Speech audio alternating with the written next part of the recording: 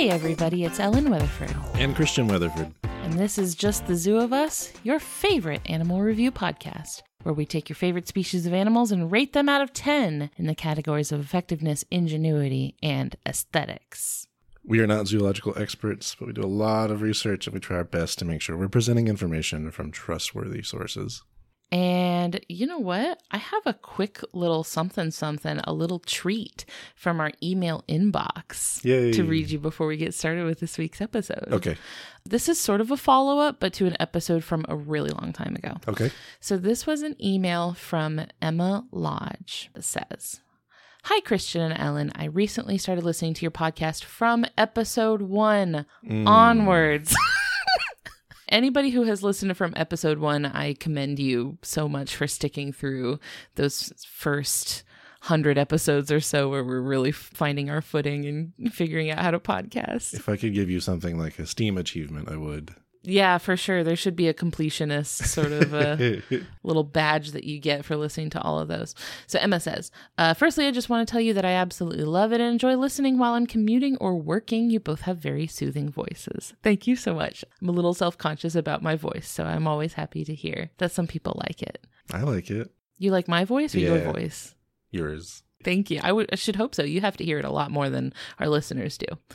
Emma says, my main reason for contacting you is to thank you for settling a discussion my husband's family have been having for years. My mother-in-law has always been convinced that there was a British TV ad in the 1990s that used the phrase orange rhombogoody. She was certain it was a claymation-style short ad with different animals discussing something. We searched high and low for this orange rhombogoody and have never found anything it could even remotely be. My husband and his brothers and dad have teased her about this endlessly, and she's been pretty much told that she was making it up. Imagine my surprise today while listening to episode 47 of your show with guest Tyus Williams, which, by the way, that was our episode on tigers, when he mentioned something called an agouti. A-G-O-U-T-I. I'd never heard of these before, but some context and quick Googling told me that they're a rodent similar to a guinea pig. And another name for the Brazilian agouti is the orange rumped agouti. I shared this with my mother-in-law, and she managed to find a description of the TV ad she'd been picked on for years. It's actually an ad for the London Zoo, which had an orange rumped agouti as an exhibit at the time. I see. And Emma included a link to the video. I definitely think it sounds more like orange rhombogoody than anything else. So thanks so much for your educational and enlightening show. My mother-in-law and I are grateful for your knowledge. How did that come up in the episode on tigers?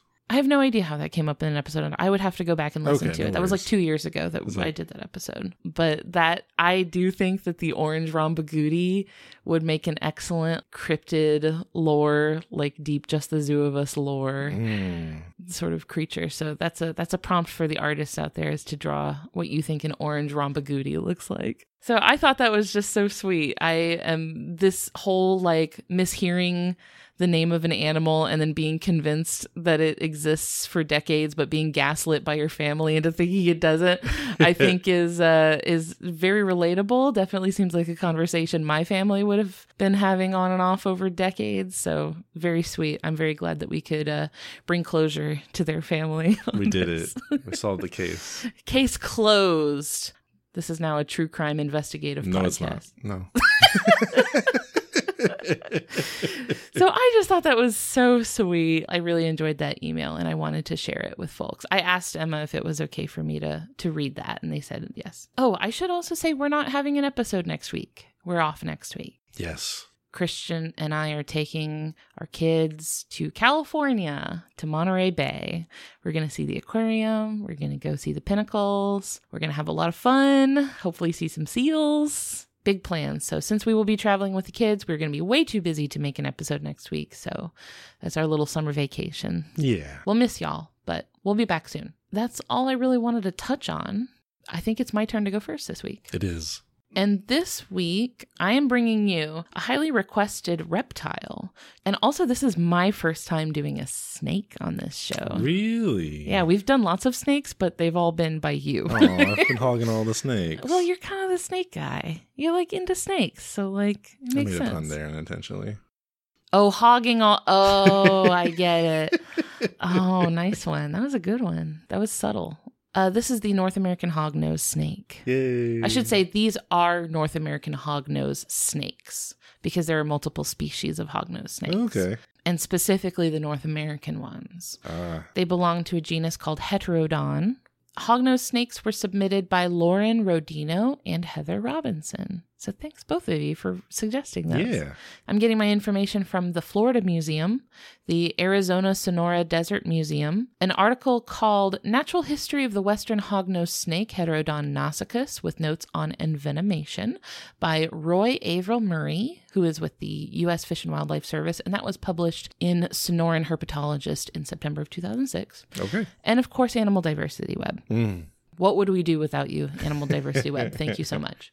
If you're unfamiliar with hognose snakes, they're not massive snakes. The biggest ones, the absolute like max length ever recorded for a North American hognose snake was around 46 inches long, which is 1.2 meters or just under 4 feet. Mm-hmm. But most of them are a lot smaller than that. Most of them only reach around 2 feet long at adulthood. And these are not thick snakes either. They are kind of. They're a little chunky. They're not They're not like a gaboon viper thick, you know, they're not like pancaking on the ground. Ball python thick? Maybe.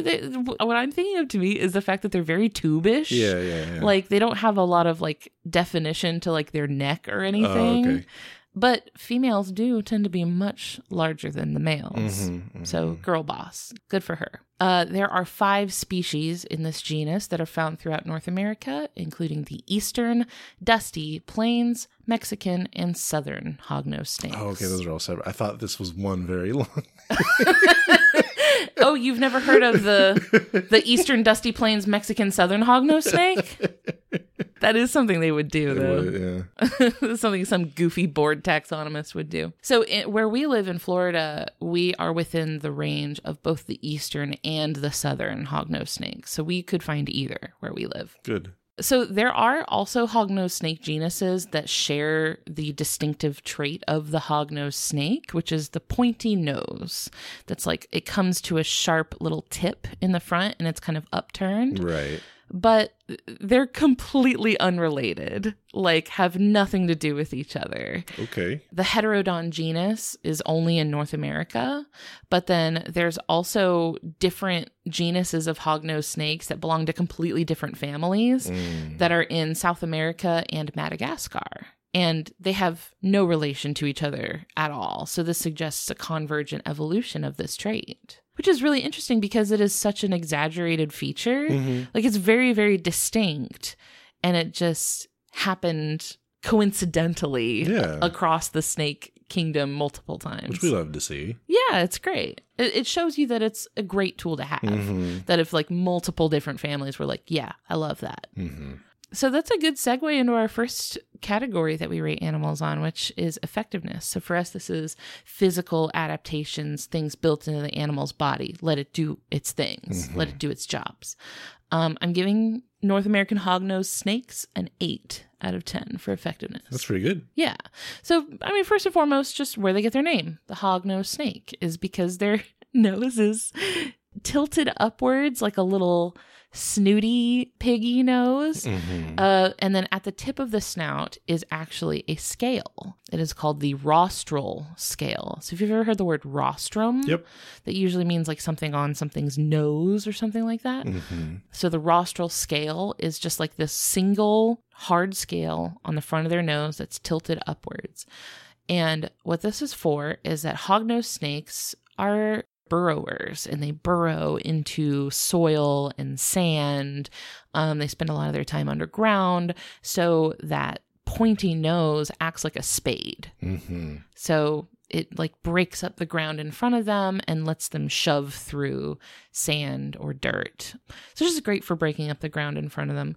Kind of serves the same purpose as claws, right? In like moles and stuff like that. Right. As close as you can get without having arms. That's true. They had to. They didn't really have any other limbs that they could attach that tool to, so they just stuck it right on their nose. Another interesting thing about hognose snakes is that they're called rear-fanged. Oh. I don't know if we've ever talked about a rear-fanged snake on the show, but have you heard the term rear-fanged? I have, yeah.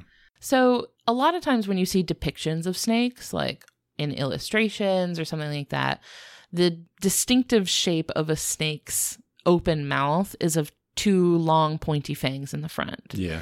But not all snakes have fangs in the front like that. These snakes are rear-fanged, so instead of having those long pointy teeth in the front, they have this sort of like ridge of fangs in the back of their jaw. They're grooved, so they kind of look like a series of sharp pointy teeth, and they point backwards, like towards the snake's throat. So this is really cool because this allows the prey to like easily slide down the mouth towards the throat, but then it catches, so they can't come back up. So if you've got something that's squirming around, so most of what these snakes eat are toads. So if they've got a toad that's like squirming around trying to get out of their mouth, it's really difficult for them to come back up the throat because of those fangs that point backwards, which is, I think, pretty cool. It helps them have like a really strong grip on the toads. Yeah. There's this kind of thing that I see floating around, this little factoid about them that I see that says that the fangs are for popping the toads, because sometimes toads defensively inflate themselves like a balloon. Sure. That the fangs are for popping them and deflating them. But I did also like the article that I mentioned suggested that their fangs aren't long enough to puncture through the skin of the toad fully to like let the air out. Sure. So take that with a grain of salt, but it is something I saw a lot. Like I saw that repeated in a lot of places. Not 100% sure if that's really completely true, but it is kind of neat. To do with their fangs, they also do actually have venom. They're usually described as being non-venomous because the amount of venom that they produce is negligible towards humans. It doesn't even kill their prey. It's more meant to subdue their prey, so it kind of like paralyzes them so that they can eat them easier, but it doesn't even kill toads. So like if it's not going to kill a toad, it's certainly not going to harm a human. We appreciate restraint. Yeah, it's really just a very mild venom, but not none. Yeah. Not none. Yeah. Just a smidge, a hint. You certainly, as a human being, don't need to worry about it. Sometimes people may have an allergic reaction to the venom, but even that is usually not incredibly serious. The article that I mentioned did include what they described as notes on envenomation, by which they mean the author was envenomated by one and and described it. Might as and well. Yeah, I mean, for science, right? Like if you're already being bit by a snake, you're like, might as well get content out of this. It was like a handwritten journal. You can tell he's writing it with his offhand. Like the handwriting slowly gets worse and worse and worse. Well, he did describe, pain, swelling, irritation, stuff like that. But then it faded and went away, and it wasn't debilitating, and he didn't need to go to a hospital. And even then, that is like really, it's difficult to get envenomated by these snakes because, like I mentioned, their fangs are in the back of their mouth. Sure. So they have to really chomp down to get anything all the way in the back where they can get their venom through. I mean, this was a person who was studying them, so he was like handling it and moving it around. This was a captive snake. So he was like moving it around and it chomped down real hard on him. So you'll see them described as non-venomous because like medically, it's not a medically significant venom. It's not anything humans need to worry about. I just want to make it clear that it's not that they have no venom whatsoever. It's that you don't need to worry about it. Now, here's something cool. I mentioned that they eat mostly toads. Yeah. The toads and frogs that make up most of their diet are poisonous. Their skin secretes this type of poison called bufotoxins. But hognose snakes have enlarged adrenal glands. So adrenal glands are these glands in your body that produce hormones like adrenaline. Adrenaline is a big one. That's what the gland is kind of like, they share a name. That's not all they produce. They produce other hormones. So a lot of the hormones that this gland produces actually help neutralize the bufotoxin so that they can digest it. So this enlarged adrenal gland helps them be resistant to the poison of the toads that they eat, which is a great idea. Yeah, for sure. So the next category that we rate animals on is ingenuity. These are behavioral adaptations, things the animal is doing with their body to give them an advantage of some sort of solve problems that they face. I'm giving the hognose snake a 7 out of 10, which sounds like a pretty like standard middle of the road score for us. And a word that I usually see used to describe these snakes is derpy. That's sort of what I see tossed around the most. Okay. They don't have reputations for being particularly bright. They're incredibly docile. You have to really agitate them to get them to strike. But I feel like they get that the fangs and the venom are not their strengths, right? They understand the bite isn't going to do it. The bite isn't going to protect them. So they defend themselves with the old razzle-dazzle. They put on the most incredible show. So if something is really scaring them or they feel threatened, first they flatten their body. So similar to a cobra, right? When you see a cobra flare out their hood, it's a similar thing where they flatten their body. So this makes a lot of people see them and think they're cobras because they do that same behavior.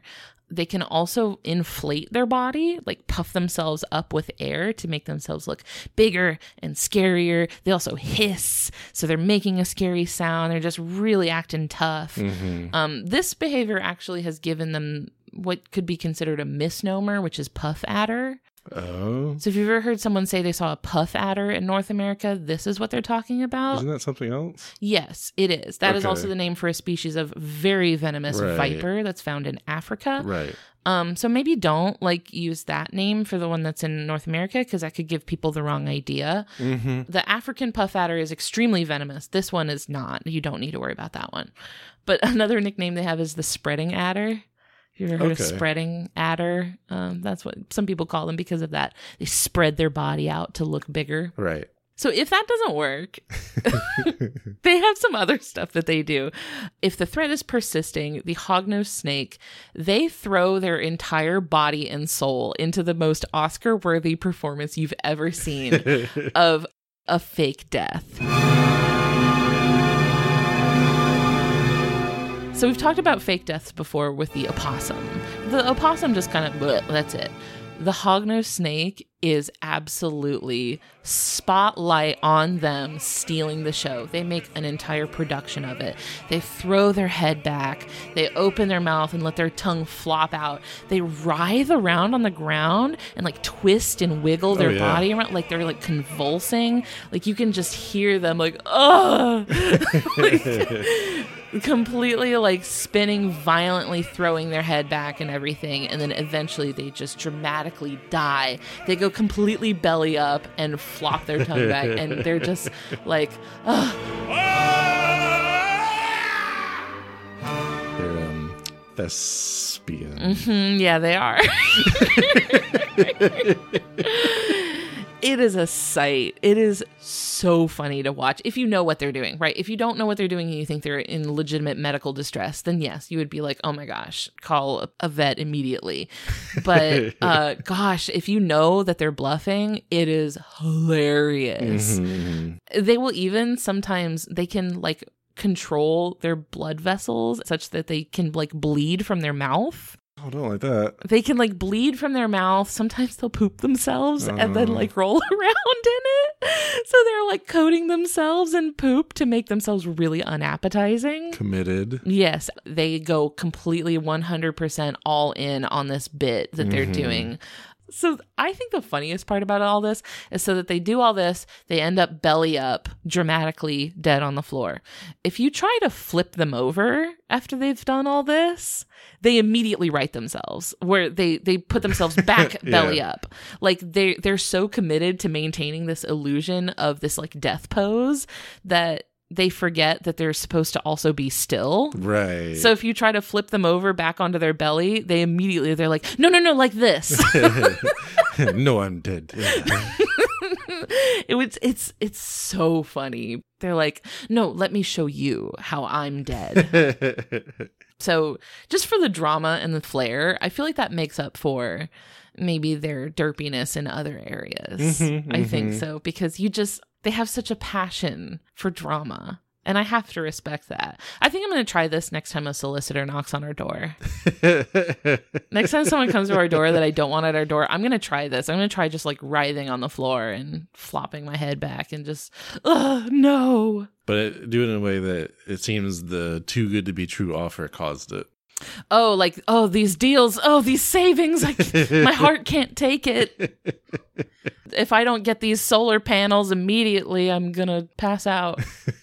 Thinking about the death display from the hognose snake, the blood shooting from the eyeballs of the horned lizard, and then also the neck frills of the frilled lizard. I love that these desert reptiles, their entire threat response system is to be as startlingly weird as possible. They're just quick, be as weird as you can, and just do something incredibly unhinged and out of left field. And then their hope is to like escape while you're just trying to parse what just happened. Oh, yeah. Like, you're sitting there reeling from like, what did I just witness? And then they're like, bye. It's plan A, intimidate. Mm-hmm. Plan B, performance. And it seems to work pretty well. I mean, if you're going to eat something and then suddenly it's like writhing on the ground, the idea is that a lot of predators don't want to eat something that has died of like a disease or a parasite or something. So I think what they're trying to do is mimic some sort of medical distress that makes them think, oh, I don't want what he's having. Right. So they're like, whatever's going on with you, I don't want it in my body. I'm not going to eat it. So I think that's what they're going for. Makes sense. It seems to work pretty well because that's kind of the only tool in their kit. Other than, of course, they're good at camouflaging. They spend a lot of time burrowing in the ground. So like all of that sort of makes them pretty good at evading predators, even though they're not particularly combat ready. This is not the kind of snake that's going to be like taking down a massive predator or something like that. But, I think they've got good behavioral adaptations. Good on them. Yeah. Finally, aesthetics for the hognose snake. I'm going to give them a 9 out of 10. They're cute. They're just cute as can be. I think so, too. Yeah, they have this little pouty face. Like, if you look at them from dead on, they have sort of angry-looking eyes. And then this, mad and little.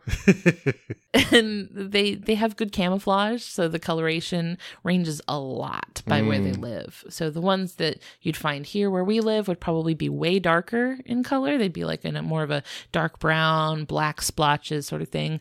But out west, you might see some that are more like the sandy beige color, even like yellows and much lighter colors because they're more in like these dry sands and stuff. But they're all cute. They're just cute as can be. I think it's a good gateway snake. I think like if you're not cool with snakes or you're made uneasy by snakes, this is a good one to like get you in. You know what I mean? Yeah. Between them or, the puppy dog pythons, but yeah. They have that like docile sort of demeanor where like when they're not puffing themselves up at you and stuff, like it's tough to get them to bite. Yeah. But just to clarify for everyone, unlikely to bite does not mean will not bite. Right. They still very much can. They have a mouth full of teeth. So yes, they can.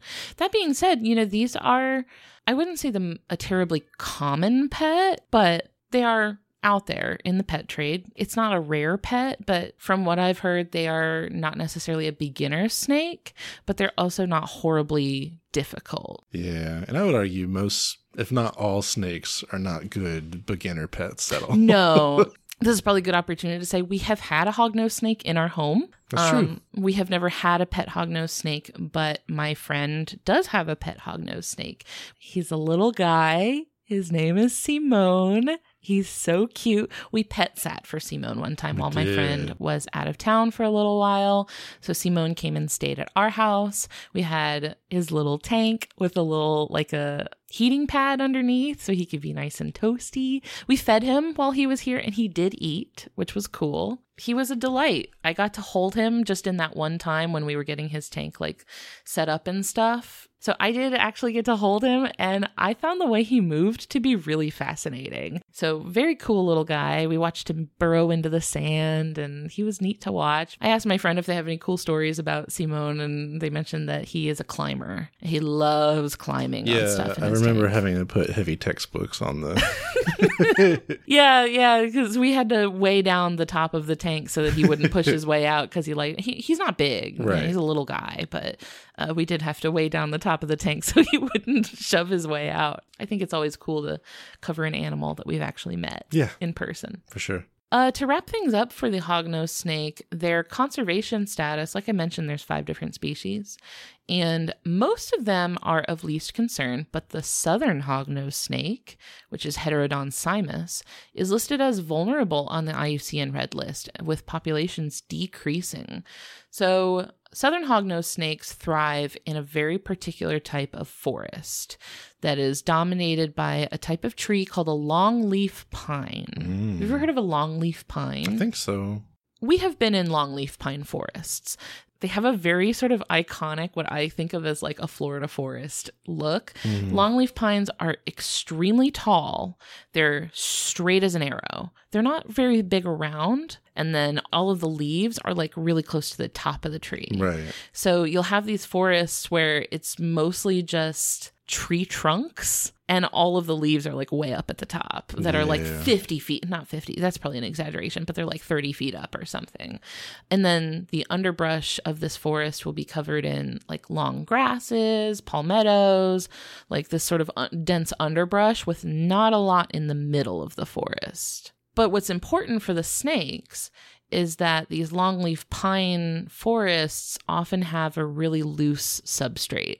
So the soil, if you imagine walking through one of these forests, it's usually really sandy. Yeah. It's very loose. Yeah, you know exactly what I'm talking about. It's going to be a sandy walk. The soil tends to be loose, which is perfect for these snakes, which burrow. So awesome environment for these snakes to live in. That's why they really thrive in longleaf pine forests. Also, all that underbrush is great for hiding them from predators like birds and stuff. So a great place for them to live.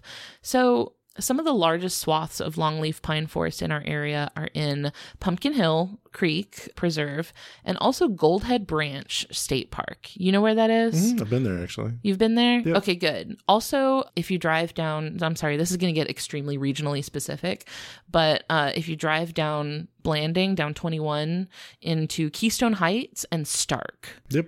Lots of longleaf pine forests down there. So we've driven through these many, many times. You've been there.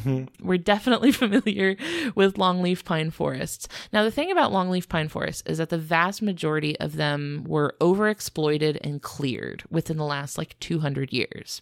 So the trees were cut down for their lumber, but then the land was either converted into agricultural fields or replanted with different species of pine that grew faster, but they were more used for lumber and stuff. So they weren't being replenished. So the forests were being cleared away and then not regrown. A key part of that is that a very important part of the longleaf pine tree's life cycle is wildfire. They need fire to regrow because when they first grow, the tree, when it's like a baby tree, basically, when it's just a little baby, it's like a long grassy sort of shrub. And if there's a lot of stuff growing over it, it can't get the light that it needs to mature into a tree and grow through the underbrush. So when there's a wildfire that sweeps through the area, it clears away all that old growth, gets rid of a lot of that vegetation that lets things underneath grow through. So without those wildfires, the mid-story becomes overgrown, chokes out the trees, and the trees can't grow. So fire suppression, right? People not letting wildfires naturally occur in this area meant that the forests weren't growing back at all. So now, where we're at now is that, over 90% of longleaf pine forests are gone. So yeah, maintenance of the forest, including like understanding fire ecology, is really important to like restoring these longleaf pine forests. If you want to know more about that, there is a cool organization that's doing a lot of work with this. They're called the Longleaf Alliance. Oh. Yeah, so you can find more about them at longleafalliance.org. I'll include a link. So if you're interested in how you can help the hognose snake, if their sweet little adorable nose and their incredible performance has moved your heart, There are a couple ways you can help them. You can educate yourself and others on snakes, their importance in the ecosystem and snake diversity, because a lot of people see a snake and kill it immediately because they don't know what it is. They're afraid of it. They're afraid it's going to hurt them or their pets or their family, and they just kill it right off the bat. So educating yourself and the people around you about like, hey, a lot of these snakes are not a threat at all to you. They're fine. You can let them be. That's a big help, right? If you're preventing these snakes from being actively killed. You can also support conservation and restoration efforts like the Longleaf Alliance. So definitely develop a healthy relationship with your local snakes. Yep.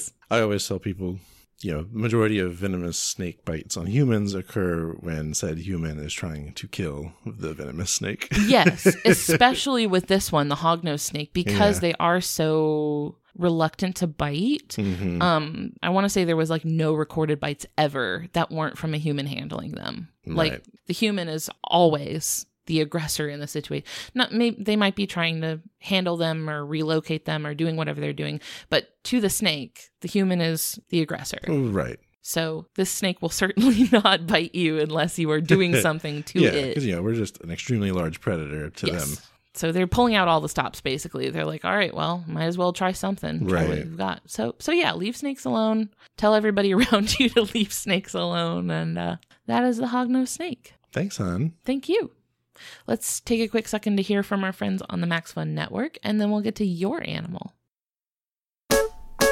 Hi, my name is Graham Clark, and I'm one half of the podcast Stop Podcasting Yourself, a show that we've recorded for many, many years. And at the moment, instead of being in person, we're recording remotely, and you wouldn't even notice. You don't even notice the lag.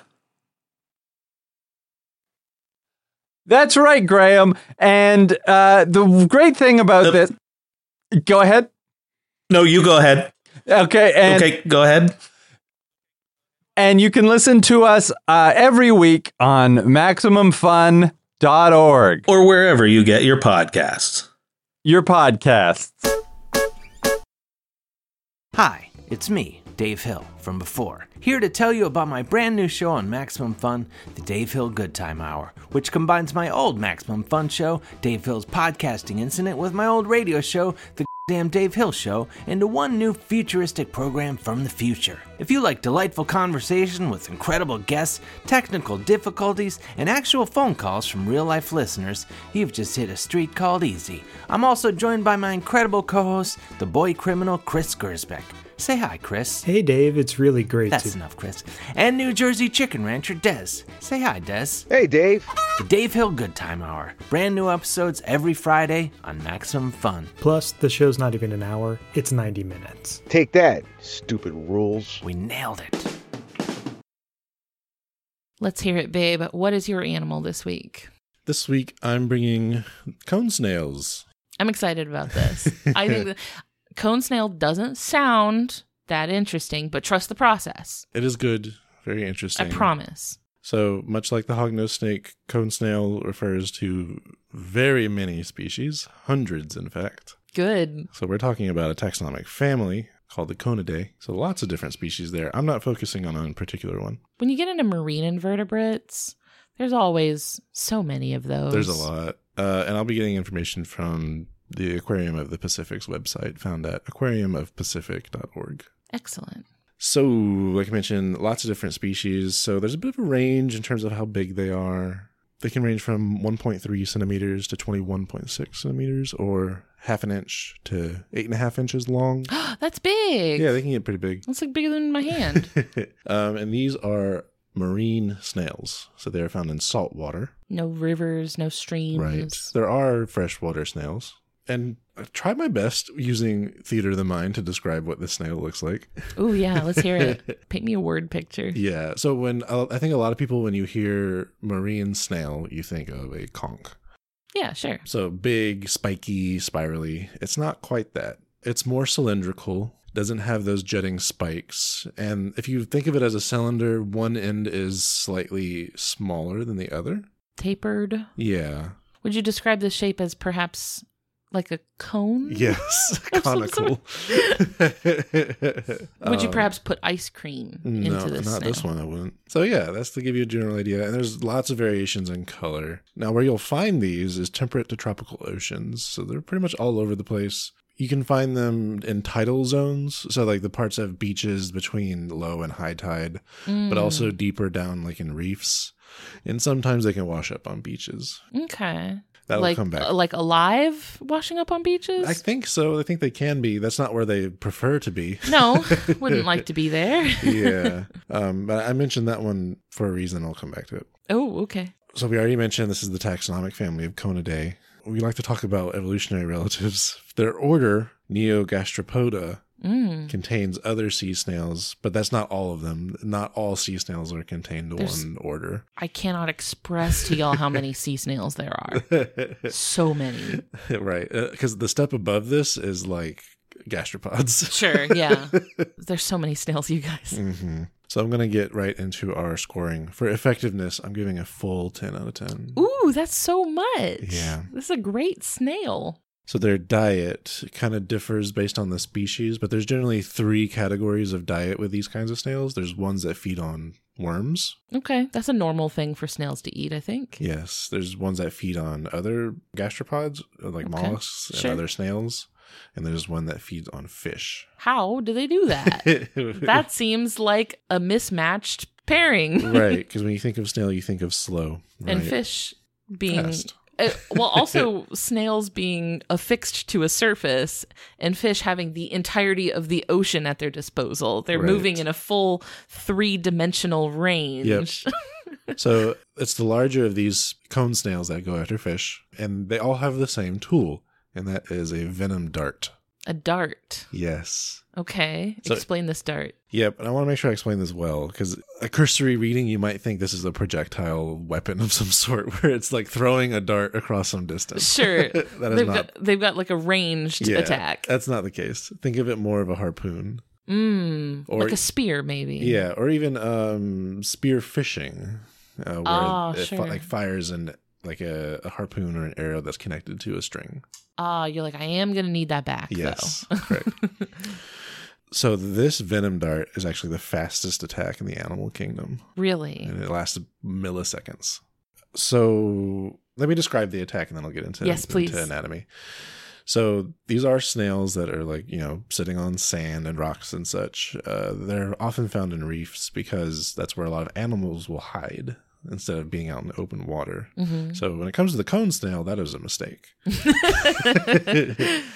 So, of course, it moves very slowly. It can also be kind of partially buried in the sand. Well, being slow is what you associate a snail with, right? The snail, I feel like, is the go-to animal used to illustrate slowness. In the world of snails, though, their movement is pretty fast. Okay. In terms of like getting from point A to point B. Sure. Locomotion. Yes, locomotion is quick. So they'll sneak up on a fish. And they have a couple of parts here that are exposed outside of the shell. So one is the foot, right? Mm-hmm. What they use to move around. But they also have eye stalks and a siphon. So the siphon is what they use to move water from outside the shell into their shell. And they also have what's called a rostrum. Okay. We just said that word. Yes. So that looks like another kind of siphon. But within that rostrum is let me make sure I'm using the right word here. A proboscis. Okay. Yes. Like how a butterfly has a proboscis. It's like a tube inside a larger tube. Okay. It's the alien, how it has the tiny mouth inside of the bigger mouth. Now, this proboscis, the smaller of the two tubes, has chemoreceptors at the end of it. So it's smelling. Okay. That's the sniffer. Yeah. That's the sniffing tube. So it uses that proboscis to find a fish. It also has like a feeling sense to it as well. Okay. And when it senses it's up against the soft tissue of a fish, that proboscis fires the barbed hook, or I guess the venom dart into the fish. Okay. So what that is, it's a modified tooth or a radula. I remember talking about radulas when I talked about the giant African land snail. Yes. So these are what snails use to grind down the things they're eating. It's like a sandpapery sort of... Sandpapery isn't the right word. It's like halfway between a tongue and teeth. Right. It's like a tongue covered in teeth. Sure. But what this is, think of it as a barbed hypodermic needle that is connected via a string to the inside of the snail. And that needle is hollow and has like a hollow compartment inside it that is filled with a venom. This is so like spy movie tranquilizer dart sort of. Yeah, like pew. Yeah. Funk. Like the fish like falls on the floor and you can see the needle sticking out directly out their neck. Yeah. So it's fast, it lodges itself into the fish, delivering that venom. And this is a venom of neurotoxin. So it's intended to quickly paralyze the fish. I was watching videos of this. The fish will, react violently at first, but it quickly settles down. Not by choice, I'm assuming. And keep in mind, this barb is still connected to the snail via a string, basically. Oh, so it's holding on like a buck and bronco. Mm-hmm. So this is really quick. Fish stops moving really quickly, and then that proboscis, using that string, pulls the fish into the rostrum, when that rostrum can get bigger to just swallow the fish whole, basically. Gross. Yes. Kirby style, think of it that way. It's if Kirby was armed with a gun. Wait, doesn't Kirby have a gun in the new game? I have no idea. I'm pretty sure Kirby has a gun in the new game. Swallow a gun and become a gun? I don't know. So it swallows the fish whole and digests it. Love it. So that tooth basically is done for after that because it gets spit out with the rest of the undigestible parts of whatever it's eating. Sure. This is like a disposable dart, basically. Okay. It has a collection. One and done. So yeah, that's the venom dart. Fascinating. Yep. The venom is chemically very complicated and varies greatly from species to species and even with individuals of the same species in the same area. Really? Yeah. That's wild. Yeah. Have you ever heard this thing that's been going around on the internet for years about the snail who's constantly chasing you? Oh, and if it touches you, you'll die. Yeah. But it goes at the speed of a normal snail. Right. Have you heard about that? Yeah, I have. That's kind of what this reminds me of, because you said that it like sneaks up on fish, and then the second it feels that it's made contact with the fish, it immediately like punches it and kills it. Yep. That's this in real life. That snail is real. Yep, basically. So like I mentioned, it's basically a neurotoxin that's meant to paralyze. The more potent species of this family can kill humans. Oh, okay. Yes, and these are mostly the ones that go after fish. Oh, nowhere is safe.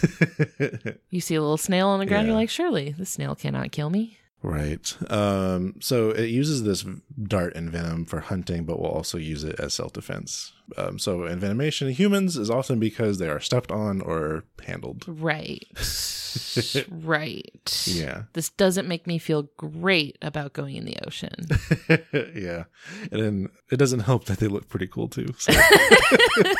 Does it look very enticing? Yeah. It looks very much like, oh, I should pick this up and take this home. Right. Would not do it. No. So yeah, it has that toxin, and it, like I mentioned, they're slow moving compared to other animals, but in the world of snails, they're pretty fast. Sure. They do have sight. I mentioned they have 2 eyes, one on each eye stalk, but they're not super great. There are other snails with more developed eyes than theirs. Sure. They primarily rely on this sense of smell and touch with that proboscis. Okay. Seems like they've kind of specced into other stuff. That venom has medical properties that are being studied. Does it really? It can be used as a pain management solution. Because some of the types of venom are like 10 times stronger than morphine, for example. Wow. Yeah. Interesting. So a couple of videos I came across was harvesting of the venom. Oh. Yeah. That sounds brutal. It's basically, they have a tube, like a test tube with like a clear wrap at the end. Kind of the setup you would see with rattlesnakes. Oh, yeah, sure. Yeah. But what they do is they hold a fish with pincers in front of that film on the tube to get the snail to shoot its barb. It's bait. Yeah. Interesting. You're basically trying to get it to shoot the barb into that tube film. And then the little bit of venom that's in there is collected on the other side of that film. I would not want to be the researcher doing that collecting. Yeah. That could not be me. And then they have to clip off the barb. Does this kill the snail? No. Okay. It does not. Okay. Because remember, as I mentioned, it's disposable. So I'm not sure if they have like a collection ready to go or if they just grow it back. But it will have another at some point. Sure. I would imagine it would be something that they would have to grow like over time. They wouldn't just have like a little arsenal of. It's not super big. It's teeny tiny. Sure. So yeah, those are the videos I saw. I had to watch videos of this to fully understand what was going on. Right. So I encourage others to look up videos of this. I For was sure. really hoping to find like a super high definition, like slow-mo version of it. I wasn't able to find one. It's probably difficult to get footage of. Yeah. I feel like I remember seeing something about this snail on The Most Extreme I bet. on Animal Planet when I was a kid. And I think it contributed greatly to my fear of the ocean. Oh, yeah. Just this idea that like even an innocent looking snail could just murk you immediately, like out of nowhere, just 360 no scope you. Gotcha. Yeah. So yeah, that wraps up effectiveness. For sure. I couldn't find anything to take points off of there. What more do you need? This thing's invincible. Yeah. And I didn't mention it, but of course, snail shell defense. It's a little tank with a sniper in it. Yeah. Wild. Ingenuity-wise, I also giving a 7 out of 10 for ingenuity. So Fair. one, because this method of hunting requires stealth hunting. That's true. Yeah. I was thinking, if you're a snail and you are traveling very, very slowly, there are some animals who travel slowly cryptically. It's like part of their hiding strategy, basically, where you can move so imperceptibly slowly that your prey doesn't notice you sneaking up on them. Right. So I would imagine in that case, being slow probably actually helps them a little bit. Yeah. They are mostly active at night or like the dusk and dawn times. Of course, they are traveling under the cover of darkness. I think during the daytime, you might find them buried with only their siphon above the sand, like to move water to its gills, basically. It's opposite snorkeling. Yeah. Aesthetics, I'm giving a 9 out of 10. I think they're pretty. like, are you talking about the shell or the shell? Yeah. So especially my favorite one I came across is called the textile cone snail, which can be found in Australia in the like Indo-Pacific region. Okay. Very dangerous though. Yeah, don't touch. My only point off for the aesthetics was it's a little bit too pleasing to the human eye. It is enticing. Yeah. Again, not much of a conservation status because we're talking about hundreds of different species. Right. But they're prone to over harvesting, both for, people that admire their shells and also scientific research. Oh, sure. Yeah, because if their venom is needed for like medical research, then is there any sort of like captive breeding program for them? Not that I came across, but I wouldn't be surprised. One little fun thing I want to talk about. Okay. Jewelry. Love it. Puka shells. This is a blast from the past. So fashion from the 1990s, Yes. I believe had made a resurgence in recent years. Puka shells for me feel so distinctly 2001, 2002. But that is, of course, the time when I was a kid. So I associate them with the boy band area. Yes, definitely, for sure. This is something you're going to see on your Justin Timberlake. Your Frosted tips. Yes, all that jazz. absolutely. Yeah. So I didn't realize this until looking into this, but there's a couple different kind of shells that are thought of when you talk about puka shells. The kind I always think about are what I always thought looked like gnocchi. Yes, they do look like gnocchi. Yeah, they do. The food. And those are shells of calories. This I learned from Animal Crossing. So that is not the one I want to talk about, though. 'Cause Okay. the one that's associated with the Hawaiian puka shells. And real quick, the word puka in the Hawaiian language just means whole. Okay. Yeah. So it's like a shell with a hole in it? Yes. Okay. It's not like the name of a species. No. Okay. No. So the cone snail shells are often used for puka shell jewelry because the empty shell, as it gets worn down by the ocean, you end up with that broader end of the cylinder, so to speak. And on that end it slightly pokes out because of like the slight spiral in the shell. Sure. And that little top piece also gets worn down. So what you have is basically a naturally occurring coin shape with a hole in the center. It's like ready for stringing through a necklace or Exactly. something. Yes. It's a bead ready to go. Yep. So that's where it came from, is I because they could be found see. like that naturally. Interesting. But of course, as popularity increased, they could just take shells that have not been worn down naturally and do it themselves, right? Like drill it, drill Yeah. a hole in it. Okay. Interesting. Yep. I didn't think that the hole was naturally occurring. It can be, yeah. And so the jewelry that uses like this is basically these coin-shaped shells that are stacked onto each other. Yeah, so that's the kind of puka shell jewelry that uses cone snails shells. I see. Interesting. I feel like I saw them starting to pop back up again. Like I feel like I saw puka shells start to pop up in association with other late 90s, early 2000s like fashion trends. Like as those are starting to cycle back around and become retro, I wonder if we'll start seeing puka shells become popular again. Maybe. I feel like those and shark teeth were like very popular for a while. Like puka shell and shark teeth jewelry was very like surfer vibe. Yes. And then I guess my last little thing. Earlier I mentioned conchs. There are 2 ways to pronounce that. I've always heard conch with Yes. with K sound. That's a Florida thing, I think. Is it really? Yes. Huh. I guess I've never discussed conchs with anybody outside of Florida, so I wouldn't know. Well, I guess it's a Florida and Caribbean thing. Oh, really? Yes. Interesting. Other parts of the United States will also pronounce it that way, but a lot of them will also pronounce them conch. So we'll like the British pronunciation of it. Okay. Interesting. So don't correct people if you hear people say it a different way. Both. It's just a different pronunciation. Both are acceptable. I think what led to a lot of confusion is a particular episode of SpongeBob SquarePants. Where The magic conch. Yes. Yeah. Well, they say conch. They do? Yes. This All is a hail the Mandela magic effect. This is definitely a Mandela effect thing because I definitely thought they said conch. So, yeah. So Maybe my brain auto-corrected. 2 acceptable pronunciations. They're talking about the same thing. Of course, there's other species. There's several species of conch, but yeah. Wow. I just actually the other day, I found a fascinating, beautiful shell on the beach that was like the perfect spiral, pristine, no chunks out of it or anything, just the perfect shell I found on the beach. And I took a photo of it and I posted it in our Discord to ask around to see if anybody could ID what kind of snail this shell came from. And Elliot Helmer, who was our guest on our Bigfoot episode, is an archaeologist and does a lot of work with seashells, and looked through their seashell ID guidebooks and found the snail. It was a shark eye moon snail, which is a predatory snail that, as I learned after looking it up, which, like you mentioned, preys on other snails by like drilling a hole through their shell and then slurping up the soft insides.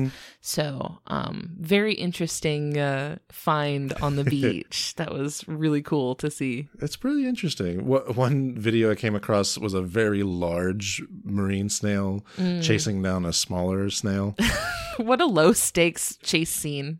But it grabbed it and it was in the process of, slurping it up. And there were hermit crabs just biting at the bit to get that snail. So ready for it. Get that shell. And one didn't wait. It went and got inside it as it was still like in the mouth of the larger snail. No. It paid off. That is how rude. No manners whatsoever. That shell was still warm. They're like, I see that you are being actively eaten alive. If I could just scoot right by you real quick, if I could just get the Wi-Fi password on your way out, literally did not even wait. Oh, you're gone. Okay, goodbye. Oh, you are dead. Okay, farewell. Oh, man. We're going to have to do an episode on hermit crabs soon because hermit crabs are hilarious with their shells. That's so funny. I'm glad you found that. Yep. Excellent. What a funny little pair of animals we've had today. Yes. Thank you, babe. That was great. Thank you so much to everybody who has spent their time here learning about fascinating critters with us today. If you liked what you heard, it would really mean a lot to us if you could leave us a good review on your podcatcher. We've had a couple of really very sweet reviews that, I like to read our reviews and give folks thanks and praises for leaving sweet words for us. First of which is the Ghost Apple, who left 5 stars on Apple Podcasts and said, I'm an adult who listens, but I bet if you have children, this would be an absolute hit. Now, my wife will never know silence with the amount of animal facts I've learned. I do enjoy arming people with animal facts. I enjoy sending you out into the world, into your relationships and parties and work meetings for you to share your quirky animal facts with. Also, this one was just left. And this is by, I originally read this username as Gobleth, And then I realized that it is meant to be Job Bluth, as in the character from Arrested Development. So I was like, Gobleth, what does that mean? But Job Bluth 3009, who was very excited about our last week's episode with Tommy Siegel. Mm-hmm. So this person says that they too found Jukebox the Ghost at like 14 or so. Says they opened for the first Tally Hall concert I ever saw. I like Tally Hall. Tally Hall's really good. I see me and this person have similar taste in music. And was just very excited to see the Sandhill Crane episode. So I was excited to see some enthusiasm for the crossover event of the century. Oh, yeah. Just the Zoo of Us meets Jukebox the Ghost. Yeah, anybody who's known me for an extended amount of time knows how hype I was for that. That was definitely like highlight of my podcasting career, getting to team up with Jukebox the Ghost. Oh, yeah. Absolutely amazing. Christian's been with me on many of those Jukebox the Ghost trips. I have. That kind of highlights some of our earliest dating. Yeah, that was like one of our first things we did as a couple was go down to one of the Jukebox the Ghost concerts we've been to. So yeah, they've definitely soundtracked our relationship, I think. For sure. In some ways. So yeah, thank you to everybody. Thank you to Maximum Fun for having us on the network. We love you and your other shows. And thank you to Louis Zong for our incredible theme music. Summer bop jam heat. Fire. Love it very much. I think that's all for this week. Cool. Yeah. We will not talk to y'all next week. We'll see you the week after that. We'll miss you. Be good while we're gone. Behave. Drink lots of water. Stay hydrated. Moisturize. Absolutely. Wear your sunscreen like I didn't, and I'm currently nursing a horrifying sunburn. Yeah, we'll see y'all soon. Thanks. Thank you. Bye. Bye.